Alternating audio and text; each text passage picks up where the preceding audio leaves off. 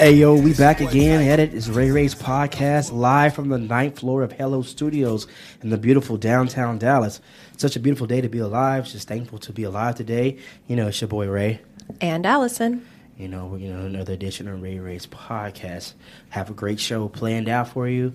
Thank you all for tuning in. Make sure you're still going to go like and subscribe us on YouTube, on RayRaysPodcast.com, following all of our social media sites from Instagram, TikTok, Facebook, Twitter. If you still get on Twitter, you can come find us, all right? So, you know, Ray Ray's podcast. This is the part of the show here real quick where we like to reset people's day. A lot of people having rough days, rough weeks, or rough month. It's your first time listening to us this month. Let's reset that, you know. Let's start that over. We've had some bad things happen, some tribulations and trials. Let's say some positive words to put in your mind to get you ready to fight those battles, all right? Allison, you ready? Ready. Ready, all right. So anyone watching this or listening to this from my voice, in case no one has told you today, you're beautiful, you're loved, you're needed, you're alive for a reason. Hey, you're stronger than you think. You're going to get through this. See, we're glad you're alive, and don't give up. So when you start saying positive words to yourself, you're just going to be on autopilot when bad things come. So keep those positive words in mind. And let's have a positive show and start the show, all right? You ready? I'm ready. We're ready, all right. Let's get it. Real quick, I got to say those affirmations were brought to you by Extreme Travel. If you're interested in doing vacation or becoming a travel agent, extremetravel.com. Now, we have a lady, you know, a woman of many facets. She's a supermodel. She's a writer. She's an MMA analyst. She's a behavioral educator. Please welcome Mitch Adaire Byerly to Ray Ray's podcast. Whoop, whoop. Hi. How you doing? Hold on. Gotta make sure people, you know. There we go. Say hi to Thank you you. guys. Thank you. Awesome. Hey, well, welcome to Ray Ray's podcast. Thank you for joining us today. How are you doing? Thank you for having me. I'm doing great. I'm fantastic. Oh, hey, we want to say congratulations on being featured in Forbes magazine. Oh, thank you. And with that, tell us more about the entertainment mind frame and how you've gotten your business to grow. Yeah, so Entertainment Mindframe was really, I guess it stemmed from all of the experiences I had in the fashion and entertainment world, which a lot of people in the fashion and entertainment world experience at some point. And it really is it's the infamous side of the industry that people don't talk about. And I was like, man, there's a reason why people leave. There's a reason why there's so much unprofessionalism going on. What is it? It's weird because the industry, when you make it to a certain point, it's like a big underground glamorous world, right? And there's not really anybody to answer to. It's just like these people with power and a lot of power moves. So because of that, people mistreat each other a lot. And I was like, I don't understand how people can do business this way. So both my parents were entrepreneurs. To this day, they're successful entrepreneurs. So I grew up watching people how to treat people and how to keep people in business and how to make your business grow. And so I just stepped back from the industry. I think it was 2015, 14, and I started studying brain and behavioral science. And I got all these different certifications, you know, in various forms. And I was just fascinated with the brain. I've always been a science nerd. And I was like, hey, you know, I think I'm kind of like finding a loop here. I'm seeing a lot of psychological projections in the businesses behind the scenes, behind the cameras. And then I decided to come up with Entertainment Mindframe. And it's really, at first I was just studying a creative's mind and a creative's process. And then it turned into me doing professional development for creatives. And I do that using brain and behavioral science. So a lot of times if a company brings me in, I'll work with their team and we'll do like trainings once a month, once every 6 months, whatever it is that they want to do. And we just solely focus on the brain because you can't get around it. Like, it's so funny because one of the biggest misconceptions is that your personal life and business is separate. And that's just not, your brain doesn't work that way. It doesn't compartmentalize things that easy, even though we trick ourselves and we say we do, but we're not. We really can't lie to our brain. You know, our brain is the one that operates everything. So it's just funny when people are like, "Oh, leave it at the door." I'm like, yeah, it does. The brain does not work that way. It really doesn't. So, of course, people are going to come in. And what do they talk about when they go to work? People always talk about their life. Always. They always talk about what's going on.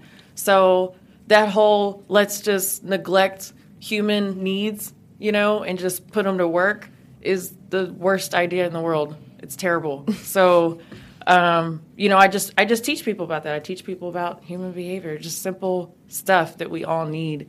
And it's amazing how much better teams do and how much faster projects go and how much more money you make over time. Man. Yeah. Never thought it from that angle. Yeah. So what do you think the key component was to get that brought you to Forbes? And then how did you find out that you were getting into Forbes? Did someone email you, contact you about getting in there? Yes. So my PR rep at the time, or my PR agent at the time, she's out in Hollywood.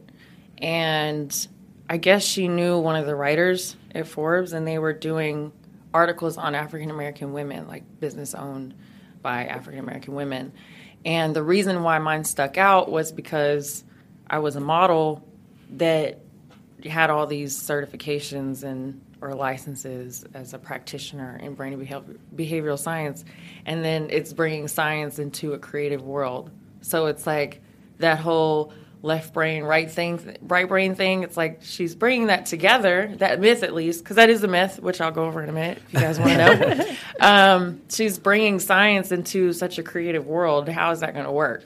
So it was just really unique. It was a unique approach to professional development, and that's what made me make that list. They liked it. That's really dope. Like, I love hearing that. And we also want to hear about your modeling side of things. You've been featured in Vogue and other magazines. Tell us a little bit about your modeling career. Oh my gosh. I feel like it's so long. And I think it's still going. Like, I never really truly stopped. Even though I say I'm done, I'm never done. Like, there's always somebody that calls me and they're like, hey, will you come do this for me? And I'm like, yes, I will. I'll do it for you. But I actually enjoy being in front of the camera. Like, and it's not just about me. I like creating the experiences on set. So I love bringing something to life that the client wants me to bring to life. I love having fun on set. Love it, love it, love it. That's my most memorable moments for me. I don't care about the pictures afterwards, even though when they come out, they're cool to look at, but there's a lot of work I've done I've never even seen, and I didn't really care to see. I just remembered being on set, working with these people, getting to meet these famous people, and I was like, man, it was dope. I got to talk to these people, and I got to know them on a personal level, and that being in the moment for me was so much more important, and that stuck with me over time. But I started when I was professionally, I broke into the industry when I was 19, on my 19th birthday, actually. And from there, I was in Texas. I had no idea. I thought I was going to have to leave, which is what everybody thinks until they start learning how awesome Texas is. But I was one of those people. I'd never been anywhere. So I was like, oh, I hate Texas. I'm going to leave. I got to get out of here in order to make it. And it wasn't true. I got signed here, and my agent knew everybody everywhere. And I was doing work. I was able to get my SAG eligibility here just from doing jobs here. I've been in magazines all over the world. So I think I was lucky, or blessed to be able to come across an agent that was not full of shit. And got me in the right places with the right people. But it's not, it wasn't enough for me. Like, it didn't fulfill my wants and needs overall because I'm more than a face. And I had so much to offer and so much to share. But it was a cool platform for me because I've been able to, like I said, meet a lot of people, and so many doors have opened. And it's really what's kind of helped me branch over into sports entertainment field that I'm in now. So I always tell people, like, even if you're not going to be a model and you just want to try it, because I tell my students that at the school that I work at, I'm like, you never know. You just don't know what you're going to fall into where you're going to be, who you're going to meet, and you might find another talent that you had, right? And it'll just lead you to a whole other direction. So I'm happy for the doors that it's opened for me. That's really awesome. And I mean, I agree too. Like I'd like to think I'm on the other side of the lens now as a photographer, but when I was modeling, I had the opportunity to meet so many people, and it's been such a blessing. And also introducing people to each other who are now like doing better than they were before because they did meet.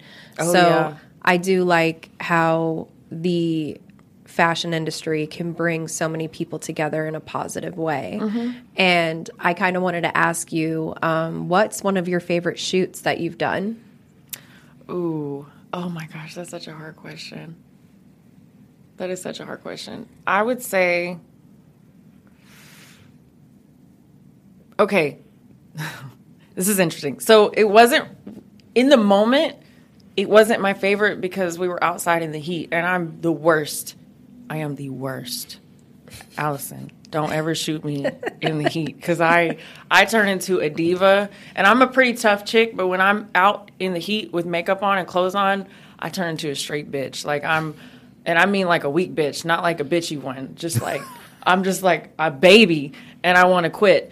And so I did this shoot with Jay Bolin and Chastity Simone, who's out here. I think she's out here still. She's gorgeous. And Michelle Williams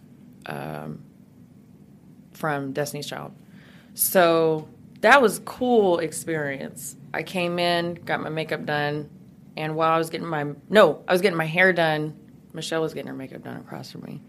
And I got to talk to her, like on a personal level. And I was telling her about my business. I just started my business, it.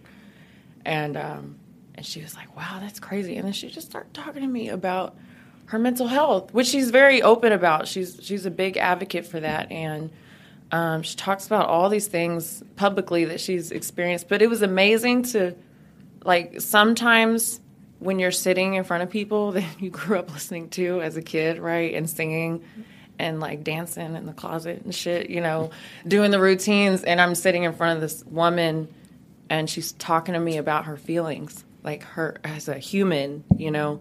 And that, I just remember that moment because I was like, wow, I'm really sitting here and she's trusting me. Like I'm listening to her and she's trusting me, and this is therapeutic for her in some way to speak to me, you know. So that was cool. But that day we had to shoot outside, and it was so funny because her and Chastity had the most energy, and they were dancing and laughing and singing, and I was just like dead. I had to keep going in the car to get AC blown in my face.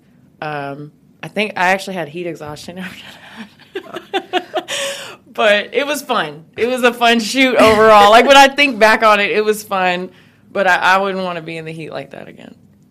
Yeah, the Vegas heat has never served models well. When I was shooting out there, I just knew that, like, the summer months, I can't be having these models out in this heat. I went to Vegas once, and was it during the summer?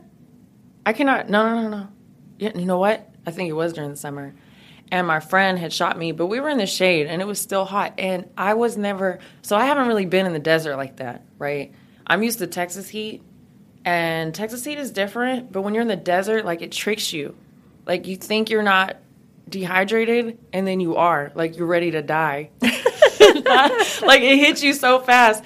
And I'm used to, like, the Texas heat, like, you know you're hot, you know you need water, and the desert heat just tricks me. I was like, wow, this is why people, like, will be out walking in the desert, and then they're like, they realize they need water. Over. Yeah, they realize they need water or something later.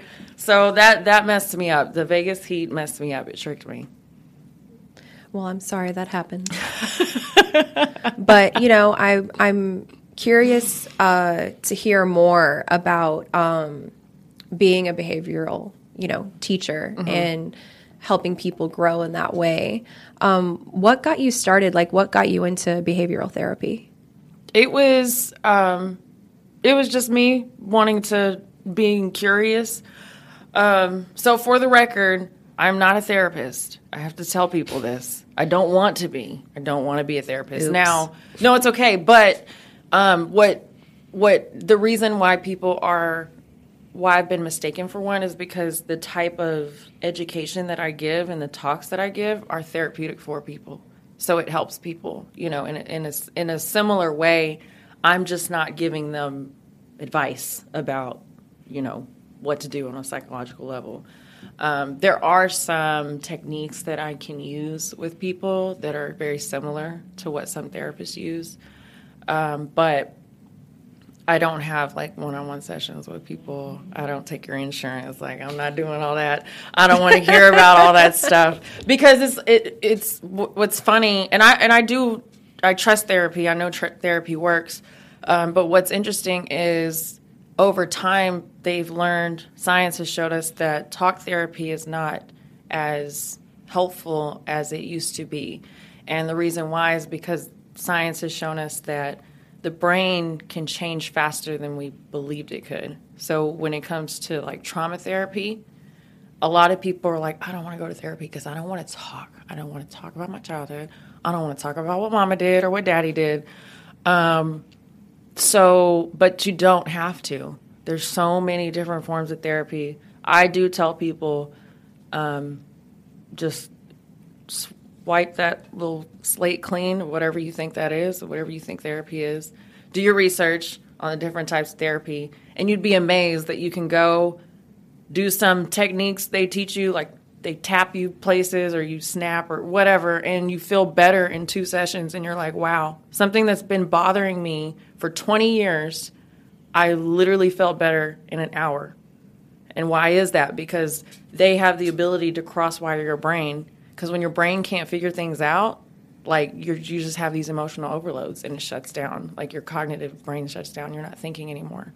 So I focus a lot on cognition, on people's, analytical thinking. And then I always tell them that a lot of that is affected by your emotional brain. It's like it all works together. There is no, oh, I'm shutting this off. I'm shutting this off. You know, people are like, oh, I can be the coldest motherfucker in the world. Like, you know, but that's a trauma response. That's not really how the brain works. You're still feeling stuff, and you're just telling yourself that you're not feeling anything, but you are. Your body's feeling it the whole time. So it's just interesting when it comes to human behavior. We're all different, right? But our brain is it's structured the same. We just have different experiences, which cause us to have different outlooks and perspectives and the way we act and what we believe. But all in all, you know, our brain it pretty much wires the same, you know, across the board. And it's just fascinating to me. It helps people a lot. Once they know something, you'd be surprised how much people can do the work themselves, you know? Oh, 100%. And I love how you've brought together, you know, beauty, creativity, and mental health. Mm-hmm. What topics do you go over with like creatives or advice you give in particular for creatives? Oh, that's a good one. I would say probably one of the biggest ones that creatives, y'all are going to love this one. One of the biggest ones that creatives struggle with is procrastination. That's probably the number one thing I hear the most is procrastination, and then burnout. Like when they don't feel like doing anything, or they just have to take like these enormous breaks from whatever they're doing, or they switch it up and they go from doing this to doing this to doing this, because creatives are multi-talented. Like you guys can do almost everything. And the problem with that is you spread yourself thin thinking, I don't need help. I don't need someone to do this. I don't need a person for this. I don't need, because I can do it. And you end up crashing. Literally, you end up crashing. The procrastination thing, there's so many different ways that can contribute to procrastination. But one of the most common ones that I've seen is just people being afraid of failure. And because they can get it done last minute, why not? I'll do it last minute. If I plan and I do it in advance and I put all these proper steps in place and I pour my heart into it and I pour my soul into it, my time, if it fails, it's going to be so bad for me. It's going to hurt so much worse. But if I do it last minute and that shit goes through, I'm a badass, right? And that feels good. It's like It's like, I don't care, I can do it. That's one of the reasons that a lot of people procrastinate. And because you'd be surprised, even though creatives are fully capable, they don't always believe in themselves either. So it's like, we always tell ourselves, oh, I can do it later. I can do it tomorrow. I can do it the next day. Because you don't really want to take the time and the emotional investment to do it that day, right? So, but it's bad because it makes you unreliable over time. You will also develop more selfish behavior when you're working with other people because you're used to working on your time instead of a collective team time. So it's very hard for creatives to work together as a team and stay a team. Like, it's very rare when you see that happen for a long period of time. So it's just interesting because creatives have this individualization, entrepreneurship. Everybody wants to own something. Everybody wants their name on something. Everybody wants to say, I did this. I built this, right? But you really can't do anything without anybody else. Like, you can't. You can, even me, like, as much as I've accomplished, I've not done it by myself. I haven't. I've asked people for advice. I've had people mentor me. I've called people that I think have good insight to things. Like, I've never just, this has not been an Adaire show. You know what I'm saying? Like, there are people behind me that love me, that support me, that see things in me that I don't see in myself. It's like you have to give everybody their flowers in helping you become the creative that you are, because you really can't do it without anybody else, you know? Oh, I feel that. Yeah. Love that. That's my take. I could be wrong, just in case I offend anybody. I could be wrong. So, real quick, let's tap into something else real quick, all right? So you're a writer for Fansided, correct? Yes. Okay. How long have you been writing for them, and what opportunities have opened up for you since you started writing for them?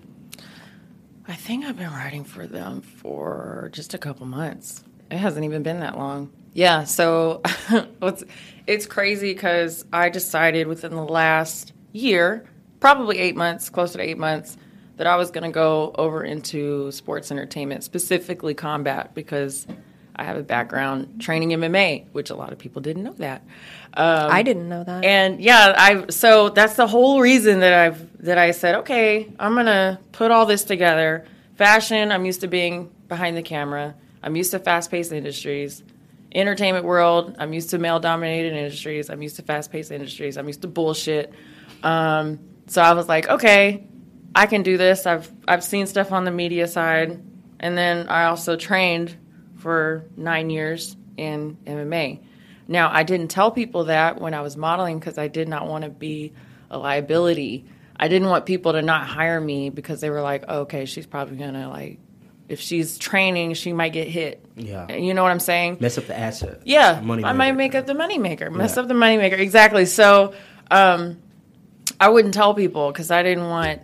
It's weird the way directors think, or you know, they're just like, oh no, we can't have that. So there was a lot about my life that I hid, but I became a fan of the sport, and then I was good at the sport myself, and I ended up training with, which I didn't know this about Texas either until I started training.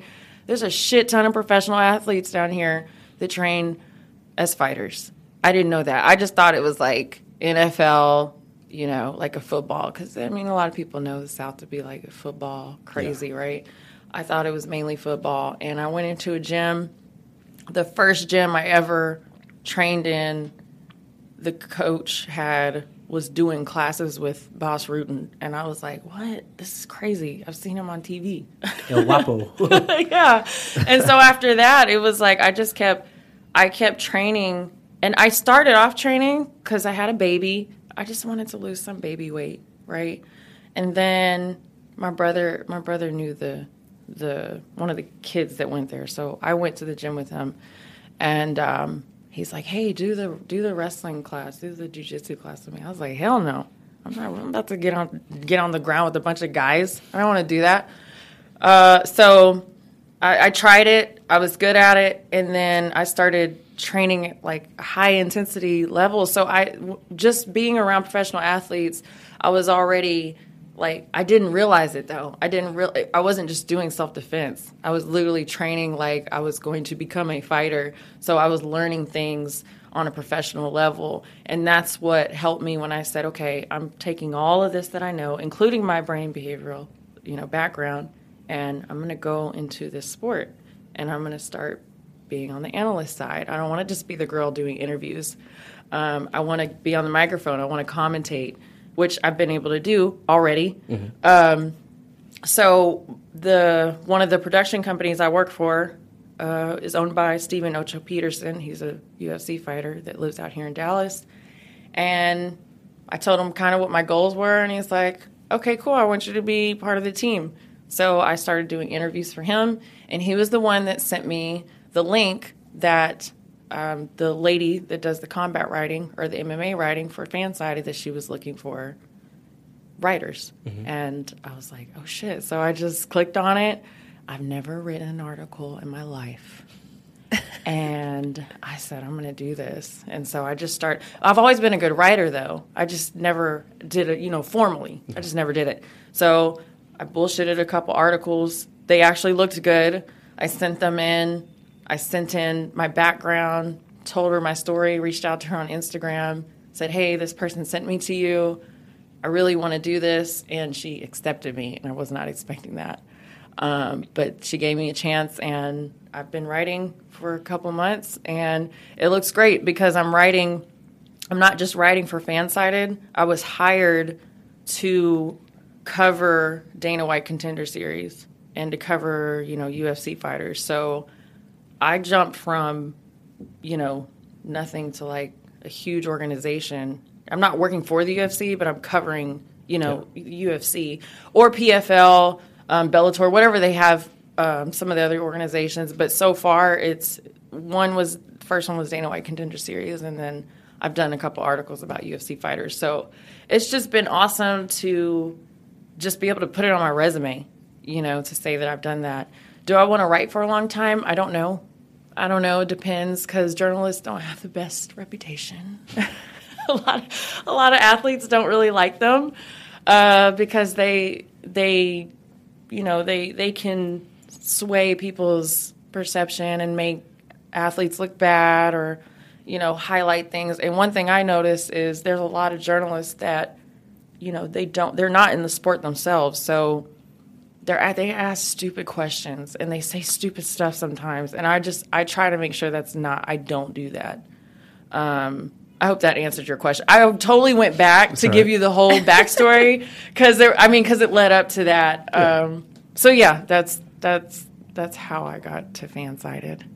I mean, it goes to show you and tell you you miss 100% of the shots you don't take. So, right. I mean, you shot your shot, shoot or shoot, and you scored. So I got the takedown. You got the takedown there.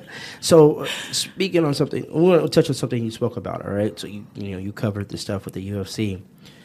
So you're the first African American woman to do commentary for the UFC, correct? For not the UFC, for mixed martial arts. For mixed martial arts, yeah. Okay. Correction, I apologize about that. But will be. Hey, we'll speak we'll that manifest that right there. Yeah, we'll do that right now. Run it back when you guys see me on ESPN. So what does that accomplishment feel to you, knowing you're the first African American woman to do that in that sport? At first when I was thinking about going this route, it didn't really hit me that there weren't a lot of, there's not a lot of women that commentate in combat sports. There are more in boxing, but not in MMA. You don't see that a lot. And just last year, was it last year, 2020? I think it was 2020. Laura Sanko was the first female commentator for UFC. That was just a couple years ago, right? So I'm like, wow, I want to go down this route, and I'm a woman of color, and there aren't a lot of women of color in MMA, which I don't know why, because I feel like women of color are more aggressive than like most people are. So I'm like, why are they not interested in this? This is like, it's right up our alley. But what was really cool to me is when I started doing interviews and I was going places, like just recently, I went to a karate tournament that was put on by Bill Wallace, or helped by Bill Wallace. Bill Wallace is a legend. If you guys don't know who he is, you need to Google him. He is old school badass, like literally back in the day, all those badass movies with Chuck Norris, and like he's one of the guys that was like hand in hand, breaking records, undefeated champion of the world till this day. And he was actually one of the first commentators for UFC when it came out in the 90s. So I met him and talked to him. He gave me really good advice. He's awesome. And he probably is the most energetic old man you will ever meet in your life. He has so much energy. But at the event, there were these little black girls there with their cute, hair and their little karate outfits on, and they just kept stopping and looking at me. And I heard a couple of them say, like, "Mommy, she looks like me," And I was like, man, this is cool. Like, it's cool for little girls to see that, because I know a lot of people don't understand this, but black people have been painted in such a negative light for so long. And when we see ourselves somewhere on the other side of something we never thought was possible, we're just like, wow, we can actually do that. It's like, yes, we can do that.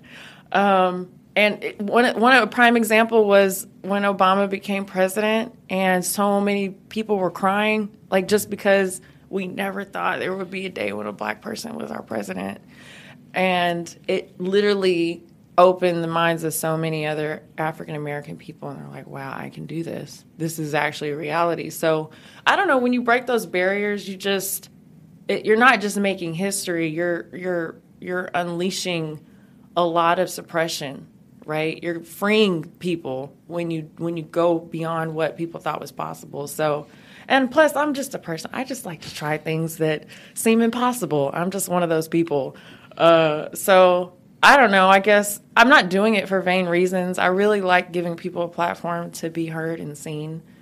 I like to share knowledge. I like to teach. So even when I'm commentating, I like to give people, I like to educate. I'm not just saying, oh, wow, that was a good kick. I don't like to do that. I like to be very analytical, and I hope that somebody takes away something from when they listen to me, because a lot of people don't even know what they're looking at when they're watching fights unless they've done it for forever. So you give like a psychological breakdown basically on it, like, oh, the reason why he kicked him this way is to prevent such and such from happening. And it's a kind of yeah. I'll talk about the nonverbal communication, the body language, these positions, what you'll do to avoid these things, just small things that a lot of people don't think about, and I've even commentated beside professional athletes. I'm not going to name anybody, but I have commentated beside professional athletes that have, reacted to something that didn't happen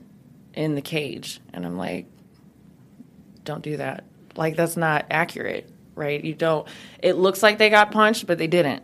They just they moved their head the same way the punch was going to not absorb the hit. So don't say, oh, big punches landed. That's not what happened. So I try not to be reactionary when I'm watching, and I try to give an analytical breakdown of what might be going on. Not a shock jock type commentary. Right? Which is hard for me. Yeah. I'm learning to lie, but not lie. Like, I got to make it sound exciting, but I can't break people down either. Like, in a negative way, I can't say, well, why are they doing this? This sucks. You can't talk like that. If, you can't do that. You can't say that. And then you also can't hype people up. I've seen that too, where people are like, oh, this person's amazing. And I'm like, no, they're really not. They're not doing anything. They're actually they're just laying on top of each other. And a lot of people don't like seeing that. Facts. So let's touch on something. You said when you first went and started training, your brother admitted you to start wrestling and doing jiu-jitsu. Mm-hmm. What style of fighting do you like most? Ooh, for myself, No. Okay, I can't even say that. I like wrestling. I think wrestling is a great base. I think people who are wrestlers that have wrestling background and go into MMA are very dangerous. I also like boxing. Boxing is so sharp and crisp and powerful. And a lot of boxers will tell you that people in mixed martial arts don't know how to punch correctly. Like they'll say, like, "Oh, people in UFC don't know how to punch," right? And they're right. A lot of them don't. A lot of them don't have that really sharp, crisp. If you ever watch a fight with a fighter that has a boxing background, those punches are going to land so nice and clean. That's when you get those really good knockouts. And then the wrestlers are just brutal. I don't know why I like doing it because it doesn't even feel good. But it makes you think so fast, and you have to be so strong and quick, and I love wrestling. That's my favorite. Now the exciting ones are probably like judo. Judo's cool because they're like, oh shit, they just kicked. And then karate, they do those crazy spinning kicks and stuff. I mean, all that stuff works. Trust me, all those fighting styles work. But just my favorite, it would be wrestling and boxing. Okay. So at UFC 279, I heard there was an altercation before a press conference that caused a fight to get canceled. Correct? Yeah. Are you allowed to talk about that, or what's up? Oh yeah. I mean, I wasn't there when it happened, but I know a couple people who were. So what? Spill the tea. What's the tea on it? What happened? What was popping?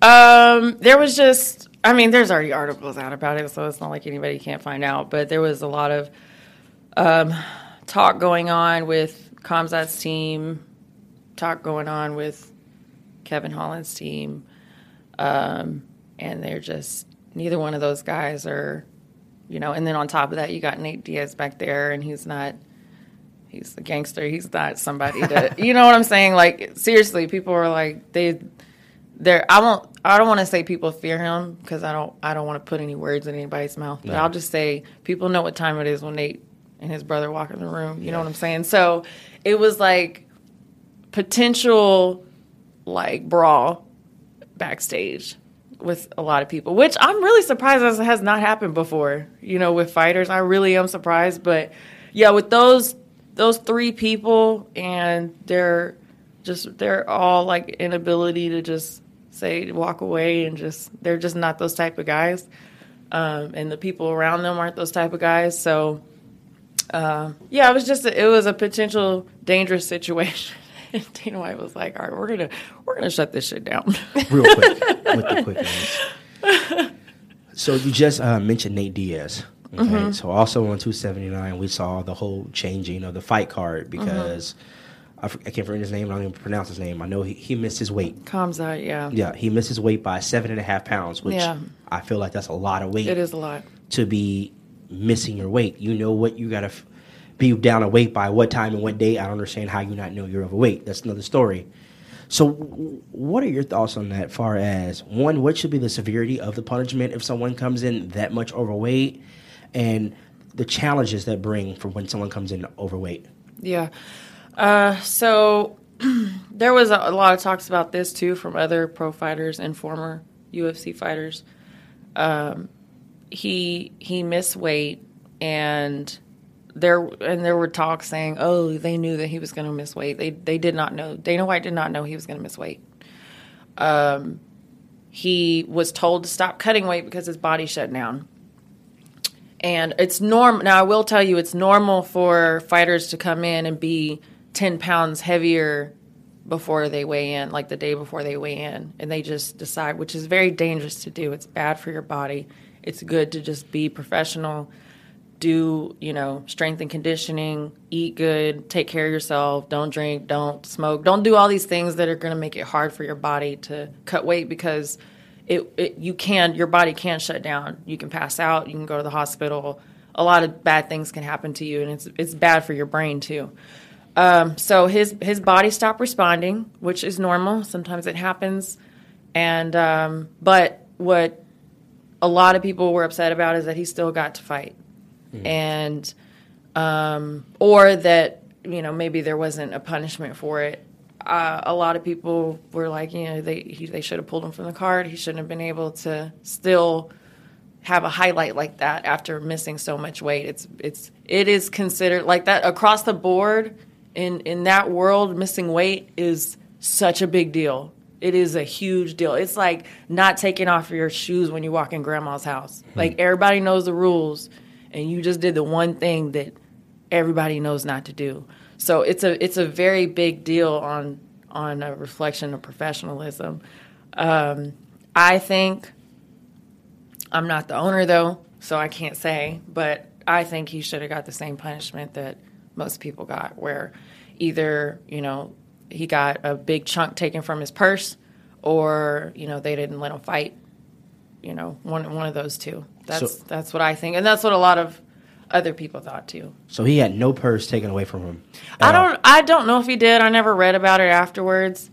I just know him and Holland got paid a lot for that fight. Wow. Well, so yeah, there's that. Okay. So we're going to switch gears here a little bit. All right. So we have this segment. It's called Slow Down. I just want to get to know you. Slow down. We just want to get to know you. This is where we kind of ask you a little bit of personal questions. People can fill you out a little bit, get to know you a little bit better. Okay. Just got to make it know that this segment of Slow Down is brought to you by Lyrically Correct. If you feel like you're lyrically correct and you can answer music trivia games, go to lyricallycorrect.com, put in promo code RayRay and get 20% off. All right? You ready? I am. All right. Let's do this. So, who is someone that inspires you? Oh, Serena Williams.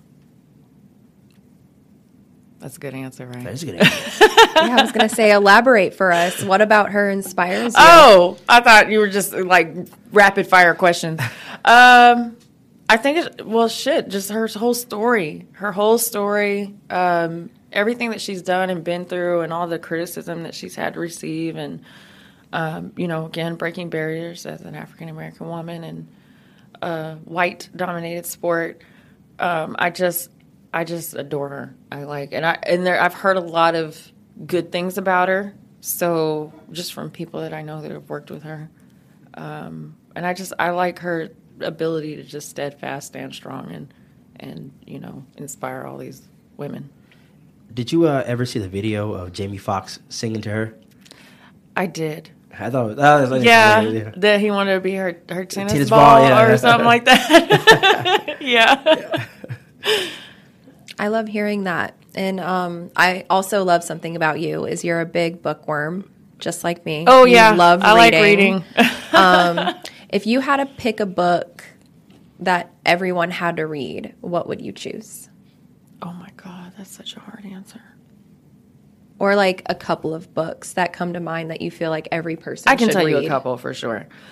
The first one is The Powers of Evil by Richard Cavendish. I don't know if you guys know about that book, but that's a very deep educational book like that. And it's about the background of why we associate so many evil and bad things with certain belief systems.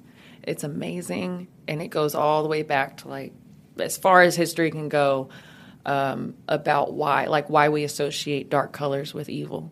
Like, it goes very, very deep, and why, certain, like, mental health or certain things are looked at as satanic or demonic or whatever, depending on what religion you are. So it's interesting, even to the point of where racism comes in, right, with the depiction of Jesus and the, bright skin and the depiction of Satan, who's very black and dark, his dark skin, things like that.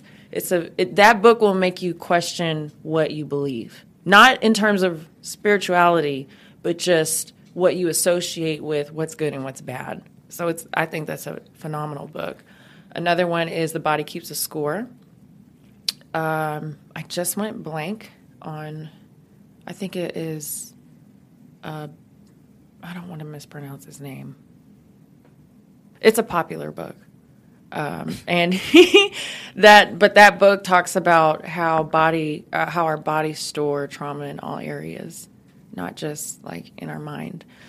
It's very powerful, and he talks about all these different studies or case studies that he shared and went through with various forms and how it affects your daily life and how deep trauma really is. That's another book that I would get, because I like to wake people up. I'm that person. I like to give people self-awareness and the ability to self-heal. That's probably the other book, I would say. Those are probably the only two I can think of off top. Well, I'm excited to check those out because I like reading self-development books, and I haven't had a chance to read either one of those. So I'll add that to my library. They're good. Next question we have for you is, when have you felt the most challenged? Every damn day. No, I'm just kidding. I don't, you know what? I honestly don't know. I think, oh God. I can't, I don't know, because the reason why that's a hard question for me to answer is because whenever I do go through challenges, I've been through a lot of different things in my life that a lot of people will be like, what the hell? You don't even look like somebody who would go through that. I just choose not to accept a lot of things that happen to me as a challenge. You know, I'm always, like, when bad things happen to me, I go through it. I definitely respond to it. I feel it. I might get depressed. I might get sad. I might get angry. To be honest, I probably get angry more than anything if I'm going through something. But I always tell myself, this isn't my life. This is not my life. This is not going to be my story. I'm not going to sit here and involve it in my story and then go on and say, okay, this is who I was. Like, I don't think the things that happen to you shape you, but it's not who you are. You know what I'm saying? Yeah. The things that happen to you is not who you are. So, I don't know. I've been through a lot of things. I've literally had near-death experiences, and I don't know. I just tell myself it's not my reality, and I just choose a different path. So that's a hard answer or question for me to answer. Sorry. No, I mean, that's a great answer because, you know, you go through things that form you into the person you are now. Mm-hmm. So without pressure doesn't come diamonds. Mm-hmm. So let your challenges be a testament to who you're becoming, you know? So yeah. That's still a great answer. They definitely molded me. Yeah, definitely. So next question we have for you is, we like to ask people this. What's your love language? Oh, you know what? I actually just took the love languages test recently. I'm trying to remember what my first one was. I believe it was acts of service. I think that was my first one. It was acts of service. So if anybody could do something for me to make my life easier, anything, it means so much to me because that's what I do for everybody. So I love doing that for people. And it's simple shit. Like, even if you're right-handed and the pen is over here, I will put the pen over here next to your right hand just to make it easier for you. Like, just little things to help make people's lives easier. Or make their day better, or to tell them, hey, I'm thinking about you, so I wanted to do your laundry for you, or I wanted to get your car washed for you, or I read this article and I'm thinking about you, and I think, you know, we were just talking about this, and this answers what you were saying, so I want to give you this. Like, I'm one of those people. That's how you receive love, or how you like to give both. Love? Both? Okay. Yeah, both. And that's just the only one, you think? That's my major one. Like, literally, the last one is, like, physical touch. You do not have to touch me at all. At all. I don't need a hug. I don't need a kiss. I don't need any of that shit. I like quality time, too. I love talking with people and spending time with people. That's probably my next one. Okay. Yeah. So, on the subject of spending time with people, what do you consider a perfect date? Oh, man. That's funny because I don't like dates. Not like that. Not like the stereotypical dates. I think, honestly, but I'm kind of like, I don't know. I'll just be myself and answer this because, girl, there's no wrong answer. I'm like, what if somebody looks at me and be like, I didn't know you were like this. I like just chilling, like just sitting on the couch with somebody, and I'm dead serious, like sitting on the couch. Maybe we have like a cup or a glass. It could be a plastic cup. I'm cool with those. I still drink out of those because I'm kind of ghetto like that. But yeah, we pour our drink or we light it up and we just talk. We just talk. And that just spending one-on-one time where people, it's not about like interviewing, right? That's why I don't really like dates, because sometimes you're either interviewing somebody and checking off these freaking mental boxes in your head or this checklist of what you want in your mind, or you're expecting this experience, right? And you're not just present. There's nothing wrong with planning things. There's nothing wrong with doing sweet stuff. But sometimes I just think you don't need all that to have a very, very bonding experience. I think just sitting and talking is like the best thing ever. Okay. So, we kind of live in a social media world now. Everything is kind of like instant gratification. Everything's done in social media. Mm-hmm. And now, you got people that like to slide in the DMs. It goes down the DM. So, when guys send you a DM, what actually gets your attention from someone that sends you a DM?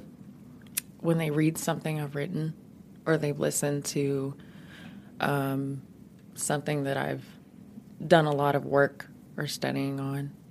It's usually those people. Like being told that I'm pretty, or damn, you're fine, or whatever. Or hey, the fucking single, hey, hi. That's probably the absolute worst. I'm probably not going to respond to you. Like, I don't even know you like that. I like it when people introduce themselves. So, and this is a guy or a woman, and this is not just like on a romantic. This is just me. In general, yeah. What is it about somebody that makes me want to engage in conversation with them? It's if someone tells me their name. They say, hey, I'm so-and-so. I just listened to what you said, and it touched my soul, or, something. It doesn't have to be corny or anything, but I just like shit that matters. I'm not a material girl. I'm not, even though I was in an industry for fucking ever that was all about appearance. I don't care about any of that stuff. So I don't want to talk about that. I like talking about shit that matters. Amen. Yeah. Amen to that. Shout out to all the ladies like that, man. What's the hardest lesson you've ever had to learn? Ooh,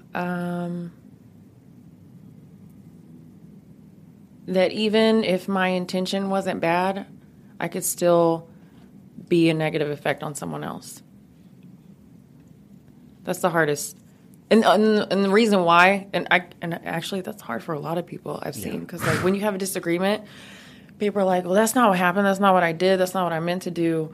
But it doesn't matter. Your intention doesn't matter. It's the outcome that matters. So no matter what I'm feeling, how justified I am, how right I am, and how someone else may say, girl, no, you should have done that. You're right for that. If I hurt another person, even if they hurt me, if I did something to another person, and I left a negative impact on their life, or I made their day worse, or made them feel worse about themselves, I'm still wrong. Yeah. That's a hard thing to accept, even when someone else has done you wrong. Yeah, I just recently went through something with a coworker where she was, she said her intentions were good and she didn't mean any harm by it because it was quote unquote the truth to her, but it did hurt my feelings, and I just let her know, like, look, my truth is different than yours. And it hurt my feelings. And she was like, but it was the truth. So I feel like a lot of people, as you said, just aren't thinking before they're speaking to others or projecting their stuff out on other people. Yeah. They justify that shit. And it's like, it pisses me off because I'm like, just listen. Like, if you just stop worrying about being right for a second, right? I have to do this all the time. I'm not being hypocritical here when I say this. I have to do this all the time because I'm an alpha female, and I'm around a lot of men, and I'm having to always, I won't say overcompensate, but I do hold my space well. But I still have to listen to people. I still got to do it. Like, it doesn't matter how much of a boss bitch you are. You have to listen to people. So just don't stop talking. Just be quiet. Sometimes you will be amazed at how much you learn when you just stop speaking and hear somebody. Sometimes people just want to be heard. They don't really want a solution. They just want to hear you. So the right thing for her to say was, I'm sorry, I hear you, or, man, that's crazy, because one time, and then she tells a story about what happened to her. I won't do it again. And it's that simple. There's no, I didn't mean that. Well, that's not what that, shut up.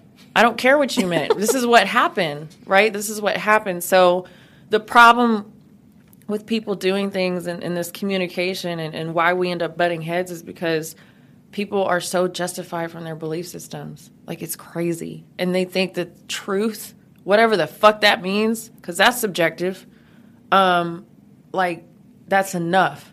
That's enough to stand on. And facts are one thing, right? So your facts are one thing, but you can have facts that oppose each other too in the same damn situation. So I don't like talking about facts and shit like that. I'm a very analytical person, so I'm big on what actually happened, what didn't happen, but just stop talking and just listen to people. And then you'll get past that feeling, because you'll feel it. You'll feel that, like, anger, or that, like, you'll feel something come up, and just, if you just don't speak and breathe through it, you'll be amazed at how much you can accept. And then you realize whatever the fuck you were feeling was just a moment, right? Because your emotions, I tell people this all the time, your emotions are signals. They're not directions. Okay? Amen. You don't have to react. You just let them twinkle in your head, let them feel it in your body, and just let it go. And it'll move. It'll move. It's energy, so it's going to move. It's simple to me. Yeah. Yes, ma'am. So one of the questions I always like to ask to wrap up, and I ask people this every episode, what do you want people to take away from this interview? That I'm awesome. No, I'm kidding. I don't know. That's a good, damn it. I hate it when I get asked good questions. I do this to people all the time too, so it's funny. I ask them great questions. They're like, damn, that's a good question. And I'm like, yes. I don't know. Probably that you can do whatever you want to do. Like, whatever you, like, I know that sounds so damn cliche, but if you take the proper time and surround yourself with the proper people, you can do whatever you want to do. There's no, our life is a direct representation of what we believe. So just know that at any moment, if you want to change your mind, you will change your life. It's that simple. So that's a good takeaway, that if you change your mind, you can change your life. It's a quote right there. Hey. You can write that down. I'm sure it is a quote somewhere. So, real quick, before we dip out of here, tell the people where you want them to find you on social media, if they're looking to find out more about you, and maybe they want to check you, commentating, or check out that next article you're going to write. Where can they find you, all that stuff? I would say to just, on any platform, just type in my first and last name, and I'll come up, because I have, like, different names on different platforms. But it's all under Adaire Byerly. So Adaire, last name Byerly. And I should pop up. And I usually, update. I'm trying to get better at this. Update people, on what I have going on. And I have, my link tree, so you can go here and there and see what I'm posting and see what I'm doing. If I post a fight that I'll be at, you do have to tune into it, because it's live, it's pay-per-view. So if you want to hear me commentate, just make sure you pay to watch the fight. Make sure your money's the financials. Save your monies your to chickens. hear me. All right. So real quick again, we got to thank Extreme Travel for one of our sponsors. If you're looking for the next vacation, or you're interested in becoming a travel agent, go to extremetravel.com and they'll get you set up with that. Tell them Ray Podcast sent you, and they'll give you $200 off of that, okay? Allison, anything for you? Yeah, actually, I want to touch on something that I brought up in an episode a few weeks ago, just for everyone to have for their tidbit of the day. Really think before you speak. And I have an acronym for THINK. Is it true? Is it honest? Is it going to inspire? Is it necessary? And is it kind? If it's none of those things, you can probably just keep it to yourself. But we could all use a little more thinking before we speak. Facts. So, we end the show every day. Not every day, I'm sorry, every week. Remember to say these words to yourself. Tell yourself, I will boss up physically. I will boss up mentally. I will boss up spiritually. And I will boss up financially. Invest in yourself. This is your boy, Ray. And Allison. This is Ray Ray's podcast. We're out.